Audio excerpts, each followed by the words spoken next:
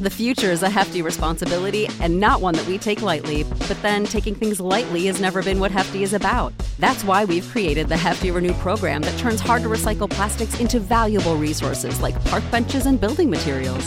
To participate, simply fill up an orange Hefty Renew bag with accepted items, tie it up, and drop it in with your regular recycling. That's it. It's that easy. It's time to rethink recycling with Renew. Particular valued resources may vary by geography. More info available at heftyrenew.com. When you visit Arizona, time is measured in moments, not minutes. Like the moment your work stress disappears as you kayak through the canyons. Or the moment you discover the life-changing effects of prickly pear chocolate. But nothing beats the moment you see the Grand Canyon for the very first time. Visit a new state of mind. Learn more at hereyouareaz.com. Hello and welcome to Season 2 of the Modern Adventurer podcast. I'm your host, John Horsfall. I'm an adventurer and photographer, and each week I'll be talking with a new guest about their latest adventure from around the world. For all the new listeners and subscribers who have joined, I speak to adventurers and explorers who do remarkable things in the field of exploration and endurance. This is an immersive podcast, so this season their story is cut to music and cinematic effects as we immerse ourselves into the heart of their adventure. My next guest is a British explorer and filmmaker who is at the forefront of modern exploration. From the Arctic to the rainforest, she has pursued all sorts of expeditions around the world.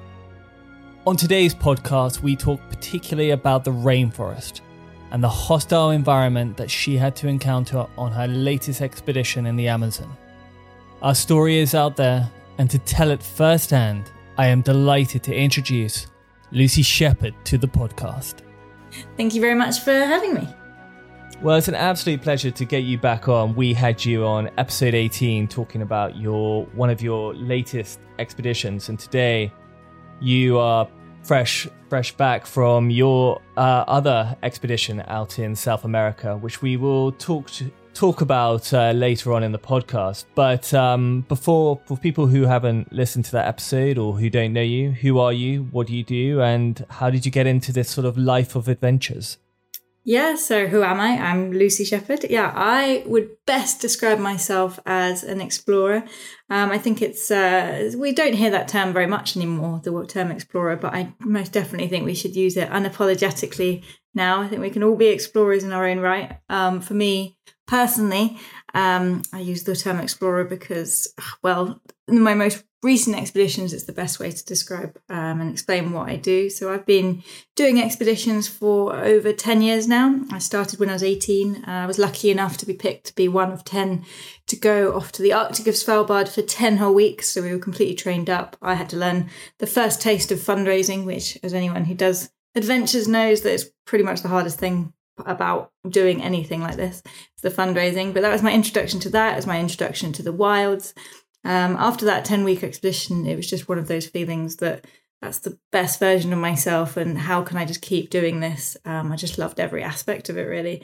The challenge, the camaraderie with the team, them being sort of so connected to the environment. And from then I just made it my mission to try and get on as many expeditions as I could. Started hanging around the Royal Geographical Society, politely pestering people. And it worked. I started sort of getting more skills, high altitude mountaineering and things like that. And I've been a sort of professional explorer for a number of years now, but I've gone full-time explorer since mid last year. And it's looking like I can stay that way, which is amazing. And that really is, I suppose, a childhood dream when I was 18, thinking that maybe with that one day I could be Lucy Shepherd explorer and like be full-time. And so now to actually say it is pretty great. And it's been a bit of full circle actually, because I've recently got back from South America, but also I was just guiding myself in Svalbard, so where it all began. So 11 years later I was guiding myself. And we had an interesting encounter with the polar bear, but everything was fine. But it's great to sort of see everything clicking together. And looking forward to sharing more of Guyana and South America on the podcast today. Well, I'm sure people have a lot of questions, which hopefully we'll answer today. So, I mean, like when we spoke last, it was your trip in the Amazon and you were talking about going out there again, which is a story you're going to tell today. So in terms of the planning for this trip, how, for people who don't know you or anything about sort of expedition planning, how did this sort of come about, this expedition? Yeah, goodness. I mean, the expedition planning with this was huge. It started, so my previous expedition in the Amazon that I did in 2020, I finished that trip and I thought it was clear that there was so much left to explore in that area. It's a very unknown area, the Kanuku Mountains. There's not much about it online. Half of it is protected. So that's when you Google it, that's what you'll find most of all. But in terms of people actually going into the ground, into the deep jungle, people don't do it. It's a place filled with myths and legends. It's got a lot of fear surrounding it as well. There's sort of fear, knowledge of uncontacted tribes and things like that, whether or not that's true, mythical creatures that live in the jungle, all that sort of thing. And the only maps that we have access to are 50 years old, but they're very unreliable. So basically a Canadian 50 years ago flew over, he was a pilot, took some pictures and then just did some drawings from those pictures. So as you can imagine, when you're looking down at a canopy with using a camera that's 50 years old, it wasn't accurate. So I looked at these maps and I finished this expedition and talked to kind of like a mentor, Ian Craddock, this guy who ex-Special Forces, lived out in Guyana, finished this last expedition in 2020 and said, look, I really want to do something big. And he just looked at me and said, well, you're going to have to cross the whole thing now, aren't you? Meaning cross the whole Kanuku Mountains. And technically the whole Kanuku Mountains goes further than it looks like it does on the map. It starts from the Essequibo River, so the mighty Essequibo River, close to Suriname border. And it goes all the way to the Brazilian border, so all the way west to the Brazilian border. And it's a huge, huge distance. I mean, it's like... It spans, I mean, we ended up walking over 400 kilometers, but as the crow flies, it's about 250 kilometers. And everyone thought this wasn't going to be possible. They thought it was not going to be viable at all. I was sitting here in a hotel in Georgetown in Guyana. You know, these the beeping from outside as you get in all of these South American hot countries, the humidity. And I just thought, well, that's got to be it. This the impossible is going to be made possible. And so I went home. Ian and I started planning. We started planning this trip. But just a couple months later, he tragically and sadly and suddenly passed away, which was a big blow. Obviously lost a friend, but also lost the sort of this wealth of knowledge. He had so many contacts in Guyana that was going to make the planning so much easier. He had government contacts. It's not like you can just go to the Kanuku Mountains or most places actually and just walk. You have to get permissions, you have to get permits, all sorts from the likes of tribal chiefs who technically own the area to the protected area committee. So it's just endless. I mean, these countries love paperwork. They love paperwork and permits. And so when he passed away, it was kind of like, what is it going to be viable? Is it just too much to ask for me to organise it? Luckily, one of my good friends and also Ian's good friend as well, Anders Andersen, who's a good friend, Danish guy, he said he'll come on board and we'll do it in sort of Ian's name and we'll work together to make this possible, which was incredible. So it was a two-man band. It was myself and Anders who organised this. And it took months. I mean, we probably spent full time on it for about 6 months. But as everything, as it got closer and closer and closer, it was a tidal wave of organisation and everything was thrown at us. We had to deal with a lot of authorities. We had to deal with last minute changes. We had to deal with COVID, of course. So much preparation so we had 2 resupplies that we had to organise. There was only 2 options to have resupplies that were economical. And that were the 2 major rivers that we would cross. So we had to plan that Anders would have a boat, come from a boat for a couple of days' journey from the nearest village and drop off a barrel full of food, then leave them at coordinates and let us know the coordinates, and then we would find it there. So there's all that sort of thing, as plus the rescue, organising sort of a rough route. The list went on and on and on. And it did feel like Anders and I just constantly had a tennis racket, and problems that were the tennis ball were thrown our way. We just kept having to battering. And it's a fun experience. If you've been on expeditions before, you know that nothing ever goes to plan. And you have to be so reactive, and you just have to think, okay, how are we going to sort this? How are we going to sort this? Once you're there, there's no choice. You're going to do it. But yeah, it was a mammoth task, and I'm very proud to have even got to the start line, to be honest. Because your expedition before was also up in Guyana. Yeah, so in the Amazon. So surely with that knowledge and that wealth of experience, that surely helped with the planning of this trip, did it not? 100%. So previously I'd done a shorter route through the Kanukus from south to north. And what that had done is it had almost given me a bit of, credit in the bank for the authorities, for the governments there, and also for the indigenous Amerindian people to know that what we were doing, I could do it and I could lead a group there. It also introduced me to so many contacts of my team. So what the expedition we were proposing most recently was so mammoth that it wasn't like I could just take anyone that was strangers. Luckily, because I knew people, I had trust, I knew their capabilities. So I took people who were, my friends already from previous expeditions, which was a real, gave you a head start. But yeah, no, I don't think I could have just gone without any past experience in the country doing expeditions. What was the sort of moment? Because you obviously, as you said, with all the sort of funding, with all the sort of paperwork, visas, government officials that you had to sort of put in, what was the sort of moment where it sort of all came together and you're like, right, we're off?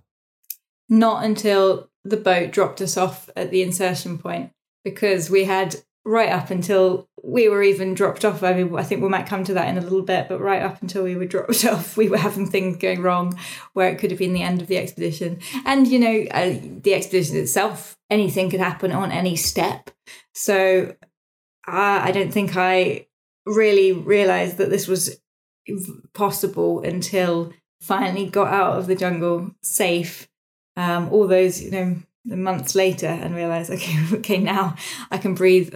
Anders and I can breathe a sigh of relief, because although I was in the jungle constantly, Anders was in civilization on the edge, a few days contact away with a sat phone, hoping nothing came his way. Well, let's jump into the story and let's head over to the Kanuku Mountains. And so the idea was probably to fly from the UK over there, and it sounds like there was all sorts of challenges that erupted along the way. Yeah, so in late September, it was time to finally leave. I flew from the UK. Anders was already out there. He'd been out there organising things for a couple of weeks. You land in Georgetown. Georgetown's a very vibrant city. It's quite Caribbean-esque. There's people from all over, really. So there's Caribbean people. There's almost Brazilian type people. There's some Dutch people from Suriname, and it's very, very multicultural. And it's a very fun city. But you arrive late at night, and the airport's full with people trying to offer you taxis as usual, and jump in a taxi and finally meet Anders. And there's just so much excitement in the air that what we've been planning for months is starting to happen. And after a few days of getting sort of last minute supplies, we had to arrange all the resupplies for food. We were finally meeting the team in Lethem. So Lethem is our last point of civilization, really. It's a couple hours journey from Georgetown, and Lethem, it's a town, but it's a very basic town. There is kind of Wild West like. It's no tarmac roads and just dusty roads and very, very hot. And on the side of Lethem, you look out at the Kanuku Mountains and you can see just the vastness of them, and you realise that you're going to cross them. And it's funny when you look at the jungle from a distance, just greenery, but you know that inside it's so dense and deep and damp, and it's just so unknown. You start to feel a little bit overwhelmed as you look at the scale of what you're about to go into. But meeting the team and meeting my friends of the sort of Chinese and Lionel, some of the team for the first time in a couple of years, was so exciting. And it was funny actually, because I hear from them, I start talking to them about the trip, and they tell me that their family and their friends from their village had said, why are you doing this? Why are you going on this expedition? And because they thought that they would never return. And so I felt very honoured and trusted that these guys were putting their faith in me and Anders to sort of make this expedition a success. But it really shows you that they all had the adventure gene, and they wanted to be a part of this, which was quite an honour, really. And they're such great guys. But it was great for them to all meet. We all looked at the maps. These maps, so I said they're 50 years old, but because of the distance is so vast, lying them out on the floor to have a look at our rough route. So we have a route, knowing where we're going to meet the resupplies, but the problem with the jungle is that you don't know how long it's going to take. You can look at resupply 1, you can look at resupply 2, but it might take 3 weeks, it might take 4 weeks. You don't know what's in there. The terrain is just, you have to be feet on the ground, and you kind of have to adjust it every day. You can't plan the route more than that, really.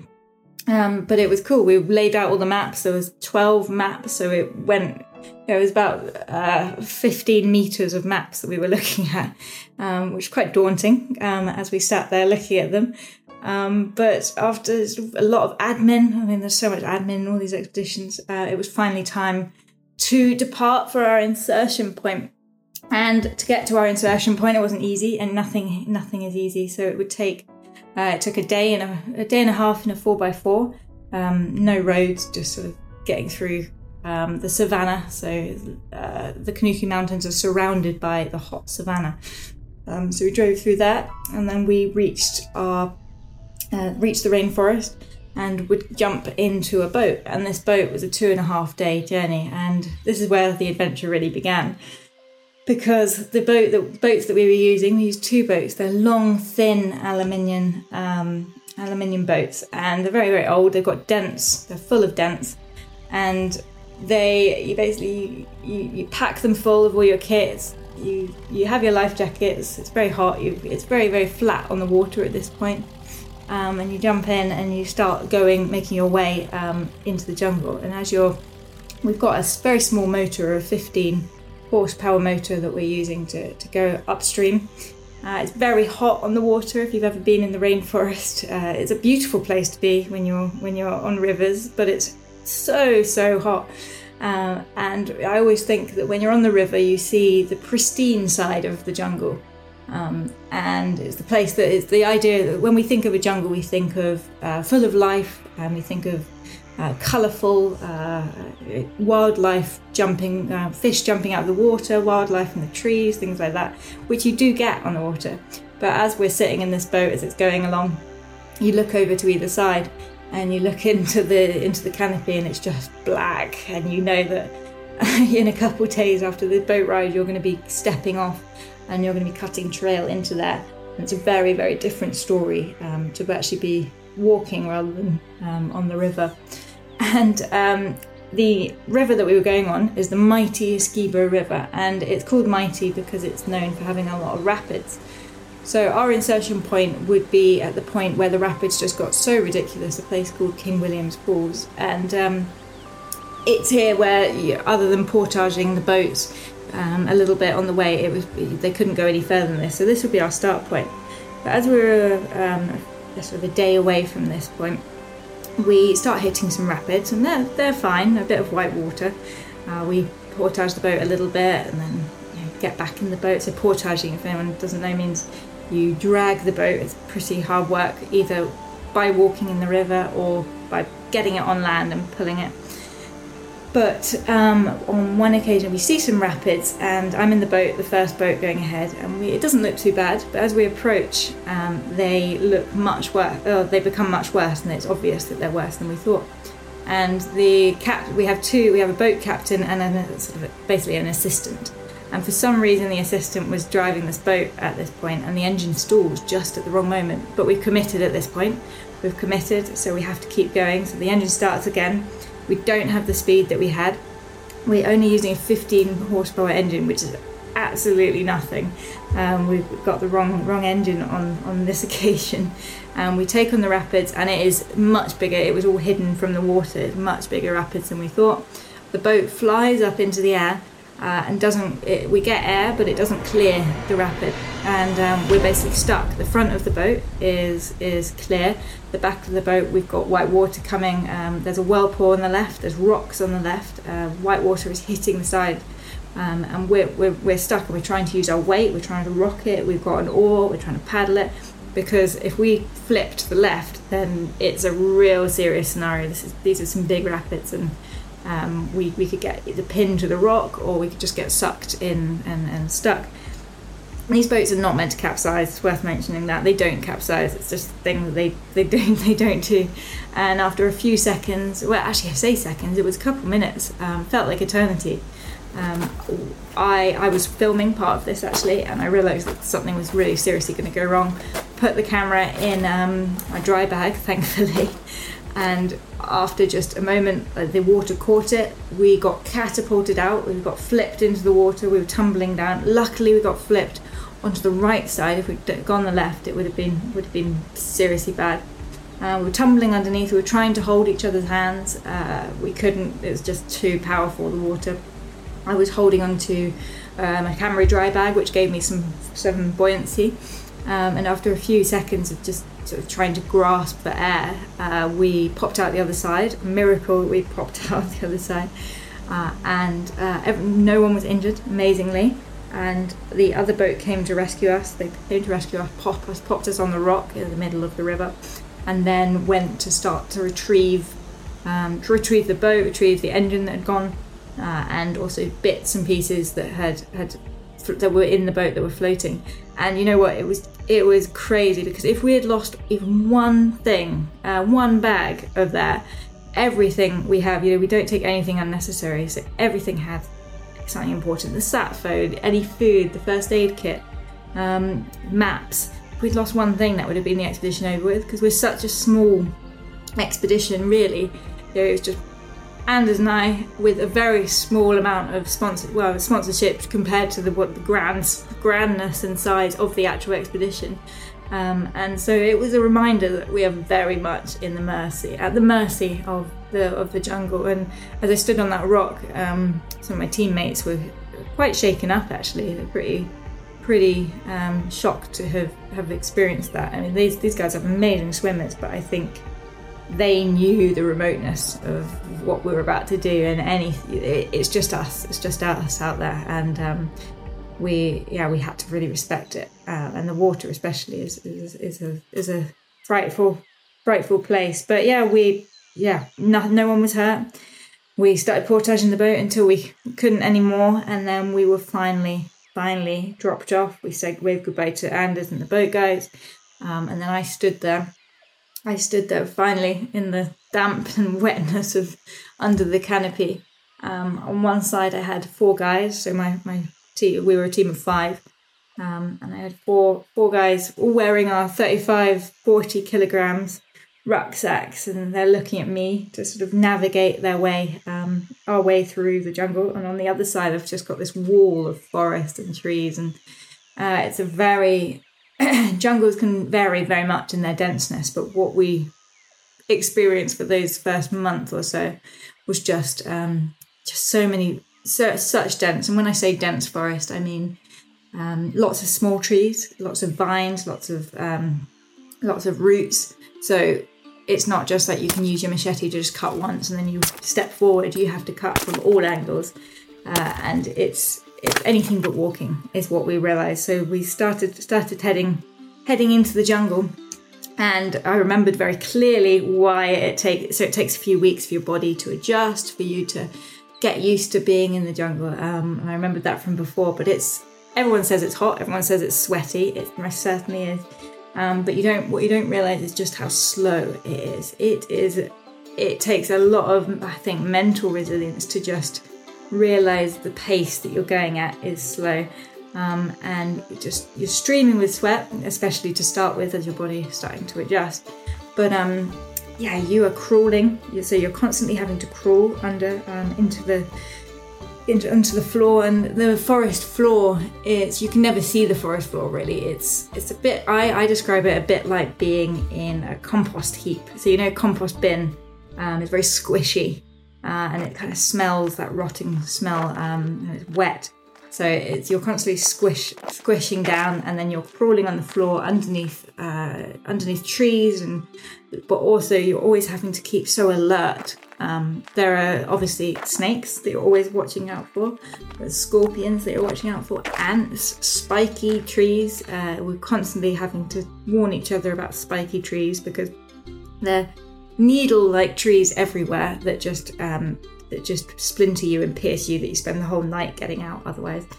It was slow progress for those first few weeks. Every night I would lie in my hammock and I would just stare up into the darkness, and you've got the howler monkeys in the distance. You've got the frogs making their big bellowing noise, and I would just think, how long am I going to be here? Because I tried to maintain some sort of control, but there was no point in trying to do that. There was no point in trying to think, well, maybe we're going to average 2K a day from now on. Maybe that means we'll get to our resupply in 5 weeks, and then, oh gosh, will I be home for Christmas? This would all be going around in my head at night. But until I actually realised there's no point in doing that, I have to embrace the unknown, that's why I'm here, then it wasn't until then I could actually get some peace from it. Was there a particular moment on that trip? Because you've sort of spoken about the sort of hardship that you've been going through, and I imagine for listeners thinking, "Whew." And I suppose, is there a sort of particular moment that you can remember on the adventure where you sort of sit back and sort of found this amazing moment along the way? Yeah, absolutely. There were a couple moments of that. It's for such a long trip, and I'm thankful that there were. There was in the middle of the trip, the rainforest really changed, and it became, I sort of describe it like Tomb Raider rainforest, that big rocks with vines coming down, and actually some of the sunlight could actually shine their rays down onto the floor, so you could actually feel the heat of the sun, which previously we hadn't had. We'd just been in the dark the whole time. It felt very much like how you would draw a jungle as a child, and there was a few times where we'd have a break and we'd be next to these huge rocks, and I'd sort of be climbing the vines and things like that, and in a way you felt safe. You're never safe in the jungle, but because the sun, felt the sun on your skin, you felt a little bit of light relief. And there was moments like that where we were just sort of playing, really, which was just so much fun. And other times where, as we got towards the mountainous section, it was a slog to climb up mountains in the jungle. You try and grab hold of trees or rocks, but because the ground is so wet, anything just falls apart. You have to be very careful when you climb up, and it just falls out of your hand. But we get to the top, and we'd occasionally have like a tiny view through the trees, and be able to see where we'd come from, and just see these rolling forest filled mountains. And one of my team, Vivian, he just goes up and he sees this and he goes, oh boy, I never ever believed that I would be this high up in the Kanuku mountains, but here we are. And there was that sense of achievement that we would get. That was towards the end as well, where it's like, well, maybe this is within reach now, which was amazing, because we had so many times where it was close call and it could have ended so differently and tragically. I really felt like we got away with a lot. So much could have happened. Daily challenges we faced, really. Everything is a challenge. I mean, even just walking is hard, because let me try and explain what it's like to go through when you'll get to a very thick undergrowth bit and you'll start moving, but you'll realise your feet aren't actually on the ground. You're on some large bush or some large tree, walking on lots of different branches, that if one of these breaks, you're just going to break a leg or anything like that. That would have meant the end of the expedition, because broken leg, there's only so much you can do with that. But also, I mentioned snakes briefly. The bushmaster snakes, they're meant to be quite rare. They're definitely not rare in this area. Bushmaster snakes they can grow up to they can grow up to 12 feet in length. We would see them in about 10 feet. Huge and very, very wide as well. But their camouflage is just so good that they'll be on the canopy floor and you just won't be able to see them, or to the untrained eye, it's very difficult to see them. And that's the biggest threat that the team, if you ask them what they were scared of, they would say the bushmaster snakes. They've got, in the Amerindian culture, they're feared hugely. They whistle, these snakes whistle, so they have a two-tone whistle. When they hear you coming, they'll whistle and they'll tell each other in the mountain. They often live in the mountains and the rocky areas. And we would be passing and the whistles would just start and they would be everywhere and they'd be very close as well. And so they were very much around, but then they also tend to get quite aggressive. So they're seen as quite aggressive snakes and they'll defend their territory. And of course, this is a place where humans, it's said that humans have never really been before. So it's very unlikely that these bushmaster snakes have ever experienced humans. So they're scared. They're chasing. They're meant to chase you as well. They travel in pairs. At night, they have been known to curl underneath your hammock for your warmth, and then they strike when you least expect it. So they haven't got the best reputation. They also have a little pin, like one of their bone comes out of their tail, and they have been known that once they've bitten you, they jump on top of you and then whip you with their venomous bony tail, which is lovely. But we had quite a few moments where we'd be stepping. One moment in particular I'll describe is so I was going third. Vivian was cutting trail with the machete, cutting as much as he could. Then it was Lionel and I were chatting. And you always go in a single file, of course, and you leave a couple of meters distance between you, because if one person sees a snake or there are wasps or bees, which there always are, then it gives you time to make a decision of which way you're going to go.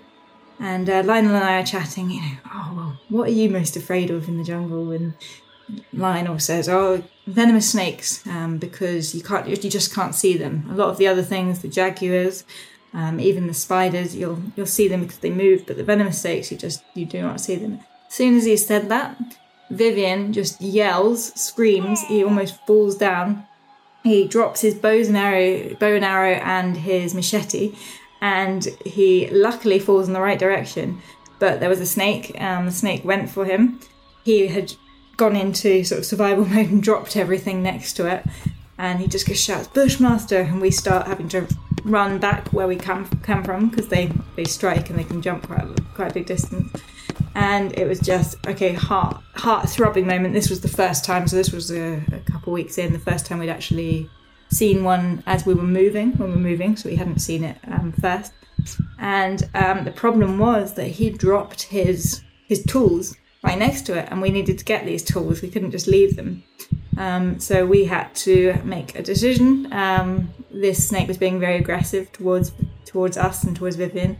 And we had its partner one, so they have this partner, and this partner, we couldn't see it, but it was in the bushes. So they like to live in lots of like bushy thickness, and you could hear it in the distance, or close by actually. And it was whistling away, and we had to use our bow and arrow to get it away, to get Vivian's tools. But it was Vivian was sweating. He was really shaken up because it so almost got him. I was there ready. I thought he'd been bitten to start with, so because I went, "Are you okay?" And he went, No, I'm not." So I was like ready, about to start cutting down trees to get signal for the sat phone and get the first aid kit out and things like that. But yeah, luckily he was okay. And unfortunately, he had quite a few close calls with bushmaster snakes. He's not a fan of them. Let's just say that. They've toyed with his life a little bit too much. Bushmaster snakes. Wow, God, and geez, what a sort of moment to sort of have. And you had that throughout your entire journey. And so we're sort of moving along to sort of towards the end. You'd been almost 50 days out in the jungle, having to sort of deal with this on a daily basis.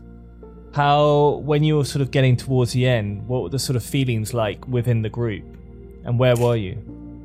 Yeah, so as we got towards the end, we never sort of counted kind of like chickens, so to speak, until we were really, really close to the end, because every step is something can happen.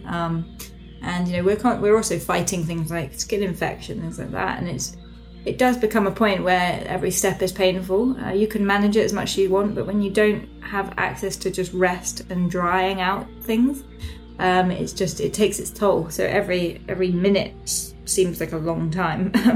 But I would say probably where we got to the last night, when we knew the next day, providing no accidents happened, then we would get to the end.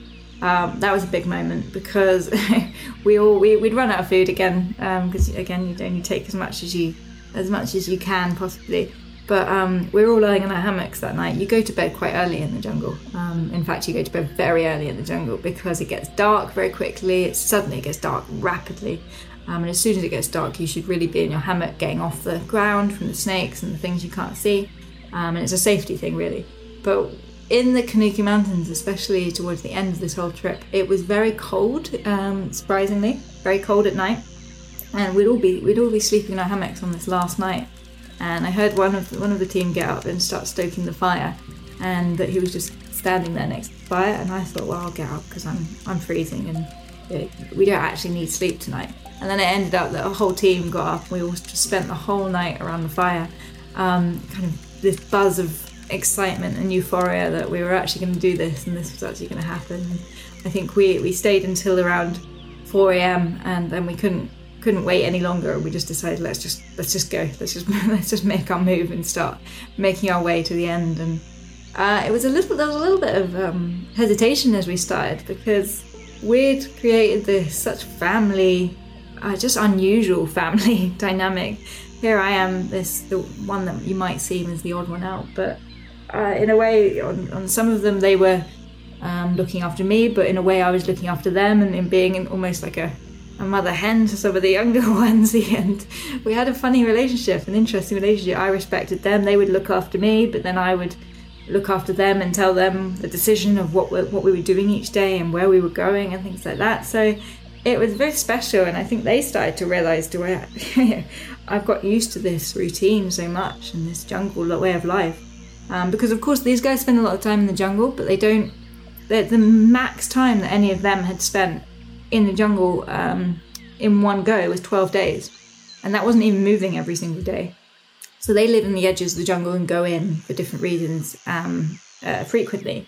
But this was moving every single day for 50 days in just non-stop, no rest. And I think they got used to it, and then got used to just how we were doing things, and the idea of going back and being with their families and having the uncertainty of the world again. It gave them quite hesitation and sadness, I think, a little bit, just as it did me. What was going to come? Yes, I couldn't wait to have the relief and be in safety, but yeah, anyone who does these sorts of things, you do it because you love it and it's addictive, and not to have it again was quite a scary scenario. Yeah, and so what was the sort of view looking out, and when it all sort of came to an end?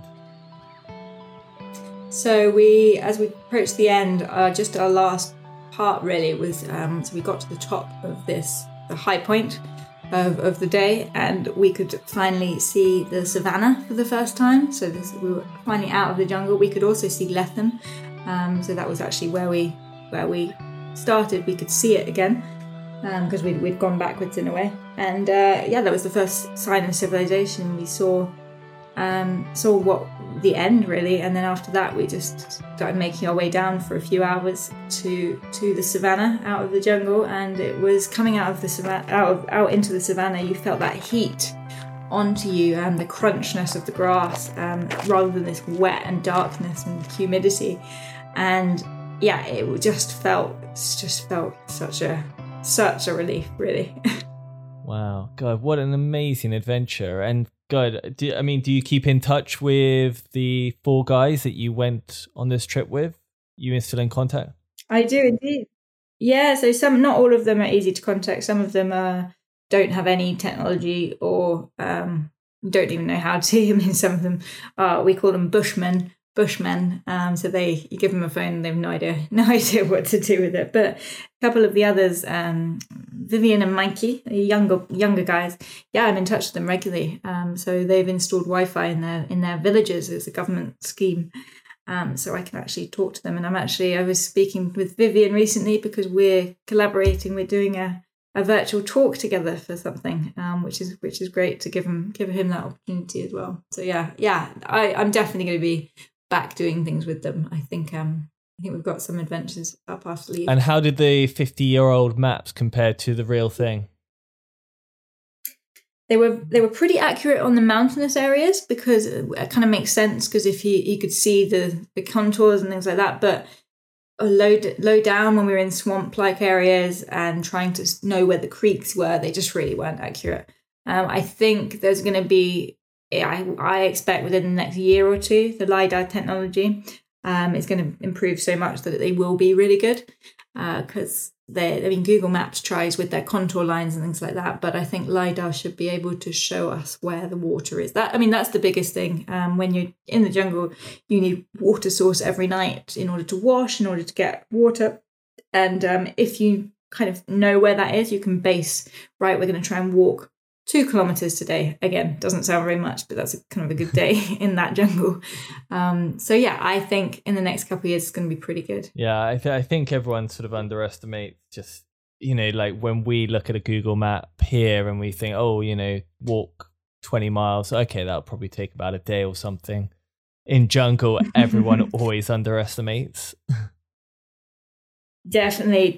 And I think you just shouldn't have a number in your head for the day. Otherwise, it's much worse to be like have sort of high expectations and not get there for your mental health. That's bad. So just think, right, I'm going to walk 8 hours for today. I'm just going to see what happens. I think that's the best way to approach any jungle trip. And did it take long to sort of come back to the UK and sort of recover after sort of 50 days of being in the jungle, macheting away? Is that the word? Macheting? Yeah, I suppose macheting. Yeah, I reckon we can get away with that word.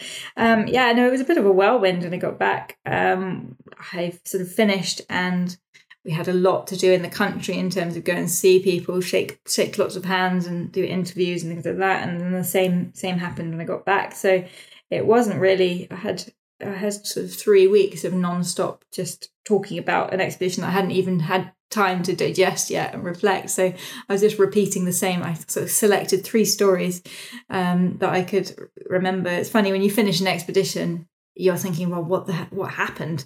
Because you haven't had time to actually think what happened. So I just picked a couple things, and then a few weeks later, I actually had time to stop, reflect, and think, okay, wow, we did it. Yeah, I think when you sort of get back from these trips, you need that sort of time to reflect on the sort of feelings, because when you're fresh out of it, you're sort of either on a massive high or a massive low. And so that sort of reflects in what you sort of portray very early on. But actually, once you go back, think about it, think about what you've done, you sort of have time to sort of gather your thoughts and actually be able to sort of tell the actual story in the way that you want to tell it. 100%. And it also gives you time to understand what you've learned and why you did it. And not trying, by reflecting, I think you're less likely to get that low that we talk about. It's very easy to get low after a trip. But if you can take the good bits that you learn out of it, and how can you do, not that again, you're never going to do the same trip again, but how can you, the things that you loved about it and the things that you really want to emphasize and harness in the future things, and what's that going to entail? So I think that's what I've been doing ever since I got back from that trip, and why I haven't sort of jumped in to deciding exactly what I'm doing next year until now, as I start to hone in on it. Well, what an incredible story. And, for people listening, I'm sure there will be more intrigued about the Guianan rainforest and heading out there in no time at all. Absolutely. No, it's a beautiful, beautiful country. Well, there's a part of the show where we ask 5 questions to each guest each week. Bit different from last time you were here. Absolutely. Yeah, looking forward to it. With the first being, what does it mean to have purpose? I think to have purpose it's a reason to get up in the morning. It drives you, and it also makes you feel like you're doing exactly what you should be doing, personally. Oh, amazing. And might be slightly different from the last episode that you were on, but what is your favorite quote? I think it's probably the same quote. I'm going to say I believe it's the same quote. Amelia Earhart, which is the quote of "Adventure is worthwhile in itself." And for me, I think you can just do adventure for yourself. It doesn't have to have lots of other reasons as well. So if you want to do an adventure, just go for it. You don't have to answer to anyone. Very nice. And what is your favorite travel book and why? My favorite travel book and why? Maybe it's an unusual one. Maybe it's not. It's Mad, Bad and Dangerous to Know. I don't know if that's a travel book, but it's Ranulph Fiennes, and it was a book that is a book that changed me because it's sort of just filled with so many different stories, and it shows you that you can have so many different adventures in a lifetime. You don't just have to have one, and they can come in all different forms and sizes. So that inspired me personally. Amazing. And why are these sort of adventures that you undertake so important to you? These adventures are important to me for lots of different reasons. For myself personally, I think I am the best version of myself when I do these adventures, and I know without a doubt that I am a better human being when I do these expeditions and these adventures, and that grow with it. So that's one reason. But also, I hope that by sharing what I do can inspire other people to get outside. I think by being outside, we have more of a connection to the outside world, and maybe, just maybe, you'll want to protect it and share your passion for it as well. Very nice. And in your lifetime, what is the most memorable place that you've been and why? The most memorable place I have been and why in my lifetime, probably Svalbard. Svalbard up in the Arctic is where it all started for me. And it's a place that when the sun is shining, there's 100% visibility, and you're just skiing along with a pulk with a sled behind you. There's nothing quite like it. It's just spectacular, sublime scenery, and you just feel so at one. It sounds quite hippie and cheesy, but I can't. Yeah, it's an incredible place, and to go back there recently again was a very humbling experience. So if you get the chance to go, do try and go. When you're sort of skiing along, is it a sort of silence that sort of greets you, or is it just the sound of the wind? What can you sort of hear when you're up there skiing along? When you're skiing along, you have this very specific sound of your skis, just so your skis moving back and forth, and yeah, you'll have a little bit of wind coming through through your hat and through up and down the mountains, but it's that crisp snow that you're gliding through really comes to mind when I think of Svalbard and think of Arctic pulking. Very nice. And finally, how can people follow you and find you, Lucy, and follow your big adventures for the future? So people can find me on lucy-shepherd.com, and I'm Lucy Sheps on social media. Very nice. Well, Lucy, it's been an absolute pleasure getting you on again and listening to your stories. No, thank you very much. It's been a huge pleasure to share it, and it's always nice to relive going back to the jungle. Yeah, absolutely. And hopefully we'll have you back on soon for your big adventure next year or the year after, whenever it may be. Absolutely, yeah. No, I've got lots to come. So yeah, I look forward to sharing that too. Amazing. Well, Lucy, thank you so much again. Thank you. It's been really appreciate it. It's great to talk. Thank you for listening. I hope you enjoyed the show, and don't forget to subscribe and review the podcast if you're listening on Apple. A massive thank you to those who reviewed it. And I hope to see you next week for another fascinating tale of adventure. But till then, have a great day wherever you are in the world, and happy adventures. When you need mealtime inspiration, it's worth shopping Kroger, where you'll find over 30,000 mouth-watering choices that excite your inner foodie. And no matter what tasty choice you make, you'll enjoy our everyday low prices, plus extra ways to save, like digital coupons worth over $600 each week. You can also save up to $1 off per gallon at the pump with fuel points. More savings and more inspiring flavors make shopping Kroger worth it every time. Kroger, fresh for everyone. Fuel restrictions apply. Save big on your Memorial Day barbecue, all in the Kroger app. Get half gallons of delicious Kroger milk for $1.29 each. Then get flavorful Tyson natural boneless chicken breasts for $2.49 a pound, all with your card and a digital coupon. Shop these deals at your local Kroger today, or tap the screen now to download the Kroger app to save big today. Kroger, fresh for everyone. Prices and product availability subject to change. Restrictions apply. See site for details.